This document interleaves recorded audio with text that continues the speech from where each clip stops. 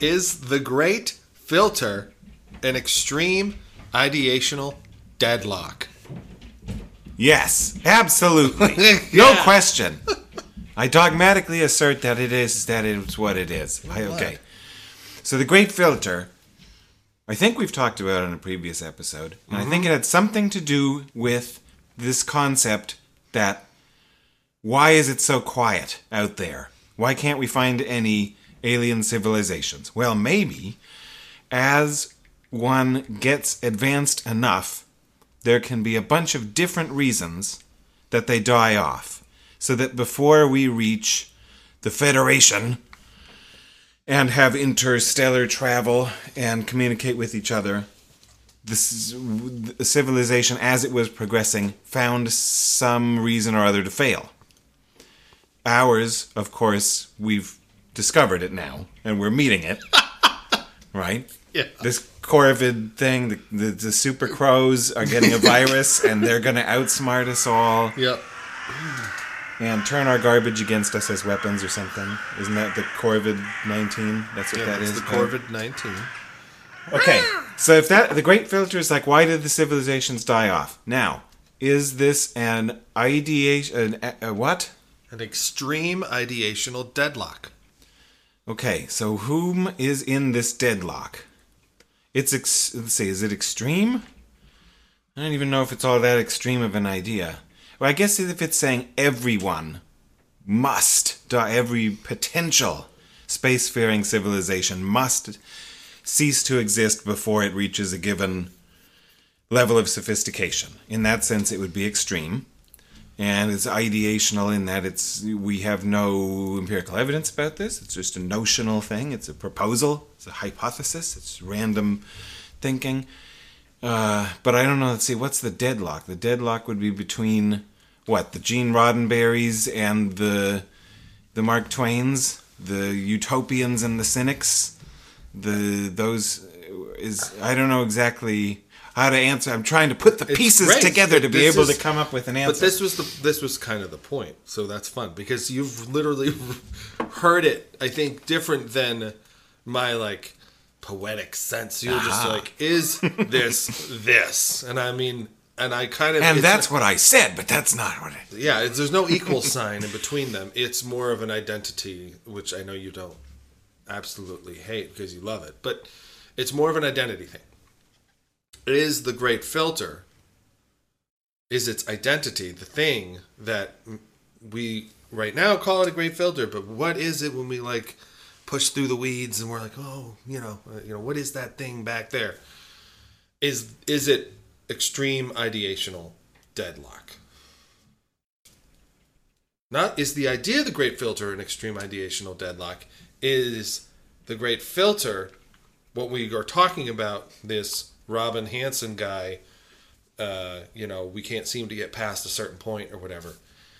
Is that point we can't seem to get past an extreme ideational deadlock? See, I construed it differently. Interpreted, yeah. But like when you describe it that way, it makes sense. And yeah, that's a good one. I like that as a proposal. Might that be one of the filters? Yeah. Yeah, I would expect so. There's many different ways that could play out. Extreme ideational deadlocks, among other things, can lead to bloody noses. And I think they can lead to, instead of interpersonal conflict, when you have international conflict, they can probably lead to wars. Mm-hmm. And then when you get to these advanced civilizations, they can have pretty impressive weapons of war. Most impressive weapons of war on Earth 2020 are still nuclear bombs. Is that right? I think so. Probably. And they even seem sufficient to end human life on this planet, as I understand it. Were we to set enough off? I mean, there's enough of them, I suppose, that it would just, if that was the project, kill them all. If I can't, it's like, if I can't have her, no one can. Anyway. So you start from an ideational deadlock, and then you end up in a nuclear war. I think there's a direction for sure. I just want to also say, now that I think about it, I'm not talking about ideological deadlocks or whatever, though. what I'm trying to say is that, it's like a collective overthinking by intelligent beings, whatever, quote unquote intelligent means. Like over a long time, does such intelligent beings, do they get so bogged down with information and acceleratedly sampled details from the world or their world that they can't decide what next step to take and become paralyzed? Like ideas become uniformly distributed as each idea or idea complex becomes supported by just enough individuals, while at the same time more and more information keeps coming into this society. Perhaps this is due to like ecological success and then population growth, things I like to talk about. Imagine it becomes more and more difficult for populations to steer in a given direction until it becomes extremely difficult to make any move or to make a move in any direction. Like is over-regulation and an information logjam a regular result of growth in the collective actions of intelligent beings? Like where it's like there's too many options and everybody's all vying for their, what they think, and if there's a lot of people and there's just a lot of, we have technologies that are making information that wasn't available more available, and so as we keep adding priors and whatnot, there's always a counter movement, right? There's always people who want to then celebrate the old ways of doing things because there's nostalgia, and then there's the new way of doing things and people wanting to move things forward. And it's like, can you get a whole set of intelligent beings or whatever you want to call them to move in the same direction after a while? Or does it just become so oversaturated with all these various ideas that people might be having, jumping on one, jumping off another, all that kind of stuff, that it just becomes impossible to govern. It becomes impossible to get people to move in a direction outside of like total dictatorship and putting a gun to their head or whatever that is. But as, we become more advanced with our, with respect to civilization and technology and all that kind of stuff, do we not sort of potentially move past some of those things anyway?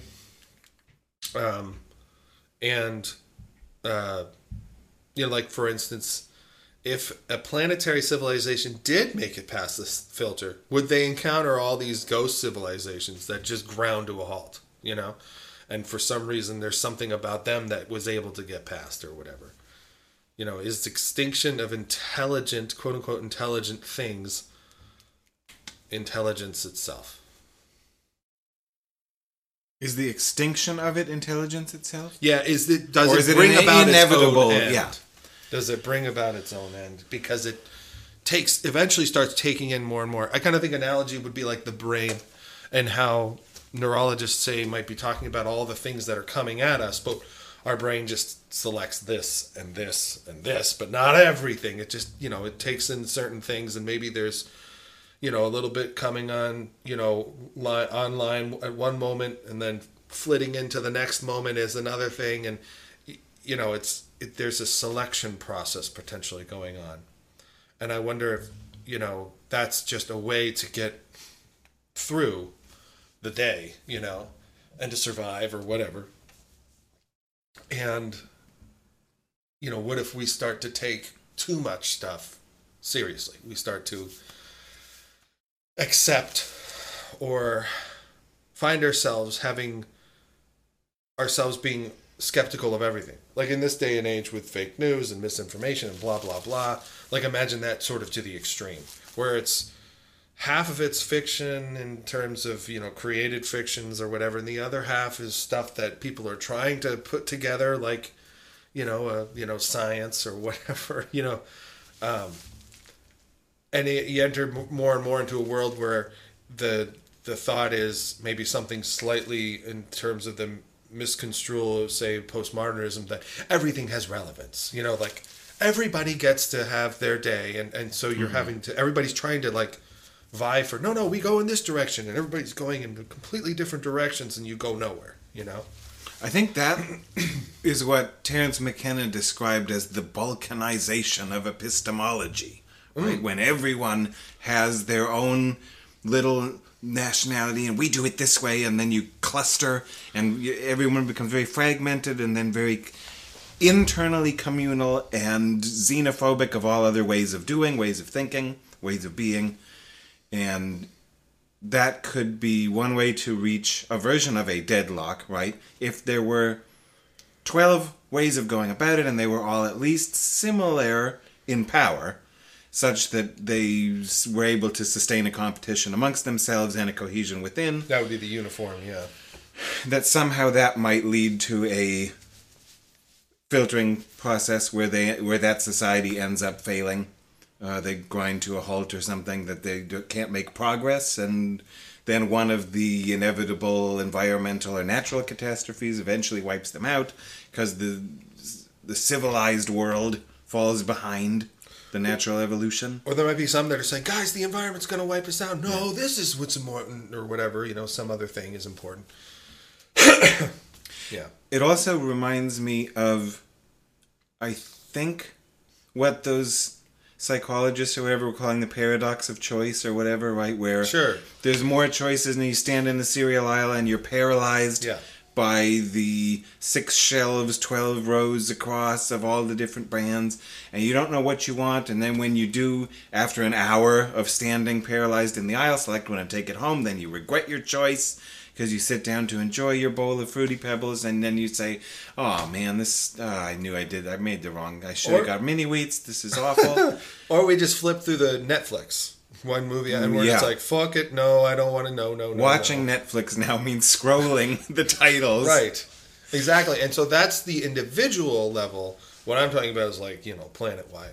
Is that the filter? Is something where it just becomes, and again, not ideological. That's certainly part of all of this and all that. But I'm talking about ideational. There just being so many different ideas out there about what to do. About anything in particular, I guess that's why I went to the natural disasters thing, because just the fragmentation itself doesn't sound like enough to end the species. That could be a problem, but right? You know what I mean? Like, just because we get this ideational deadlock, that in itself doesn't seem to me that it would filter us out of existence. Well, I guess my question, and I'm sorry to interrupt, but how would you get out of an ideational deadlock once you got into it? Because if everybody's going, no, go this way, no, go this way, how does that stop? How does it not just go on until everyone starves to death? Well, I don't. Why is it necessary that they would starve to death? I guess, but I don't know why that part would be inevitable. Because making a decision about, well, we need more food, damn it, and people, no, we don't need more food. It's like, with the chiropractors or whatever, just, being like, well, I'm just, hold your arm up and I'm going to press down on it and have you hold this herb, and if you keep pushing down, so this isn't the right herb for you, and people are like, no, this is good. I'm going to go to that. I'm not going to go to the oncologist for my cancer treatment, Right. But still, in that case, it's the cancer or whatever that does come in and wipe them out. I guess I'm admitting so much. But that could be a problem. How do we get out of it? Lots of different possibilities. If we had fractured into 10 different ways of being, and 3 of the ways were worse than the other 7 such that they were wiped out, then maybe there could be a new synthesis that arose some subsequent time. That's cool. Maybe there's a charismatic figure who is able to rise above the argument level disputes and appeal to everyone's chimp at some kind of primate level and unite them. Like, oh, well, so you all have these ideational differences, but ideation ain't everything. Let's all be spiritual together, or whatever it is, and they all put their togas on and go to the pyramid. I like the first one. This one, though, to me sounds like they'd be like, no, let's go over here. It could go that. I'm just saying it doesn't have to. It doesn't have to, but I'm thinking, like, it seems so... Yeah, anyway, yes. You can always have the star-bellied Sneetch phenomenon either arise or recur. at any phase in between. An authority. The world itself or the environment in whatever non-human way could evolve along such a track that there was such a surplus that it could afford for the humans to be idiots, for the whatever intelligent species, to do their stupid shit and still persist. Mm-hmm. There could be a technological advance, again, to go to the Star Trek type scenario. They invent the replicator or whatever, like a scarcity removal device. So technology, I think, can still always get us out of stuff. Us or whoever this is. So anthropocentric here. I know, I tried to make it as non-anthropocentric, but whatever.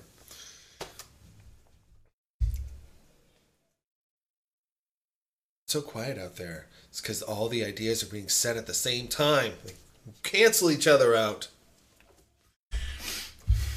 Did you have any ways, or are you just playing the pessimist this time and you're saying, we're all fucked? Yeah, I guess I'm just playing the pessimist. For anyone who was listening, my thought was that I would just throw out a question and it would just, Harland would just have to react. No preparation! No preparation. And we've been gone for so fucking long. Did we say who we were? Did we even do that, or do you want to do that now? And then just no one knows who we are. Okay. No one cares either. No one cares either. Well, anyway, are you good? Yeah. All right. You enjoy this song.